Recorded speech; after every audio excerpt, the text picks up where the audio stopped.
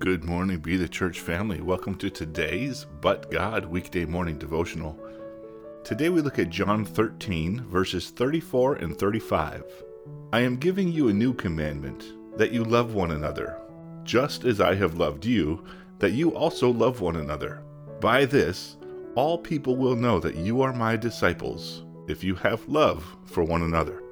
What is love? Jesus answered this also. In John 15, verse 13, Jesus says, Greater love has no one than this, that a person will lay down his life for his friends.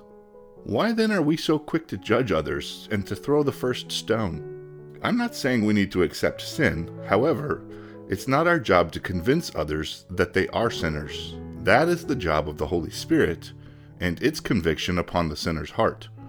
Our job is to love God and to love others. The two greatest commandments have to do with just that. We are to love God with all our heart, soul, mind, and strength, and we are to love our neighbors as ourselves.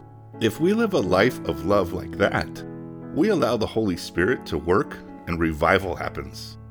Unfortunately, we've tried to make people see the error of their ways, and that does not work in this generation because the lines of right and wrong have been blurred. In this generation, perhaps more than in any other generation, people need to know they are loved.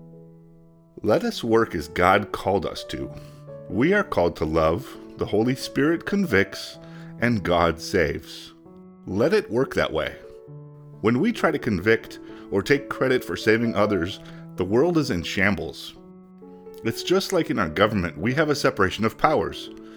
The legislative power is supposed to make the laws, the executive power is supposed to enforce the laws, and the judicial power is supposed to judge whether those laws and enforcement of those laws are legal according to the Constitution. Things go wrong when the powers decide to do things that are out of their purview. When the executive or judicial makes the laws or the legislative tries to enforce the laws, and this is happening in our country now and has for some time, and this is why there's so much discord. The same is true in the body of Christ. We also have been doing things out of the will of God. As we mentioned before, we are called to love, the Holy Spirit convicts, and God saves.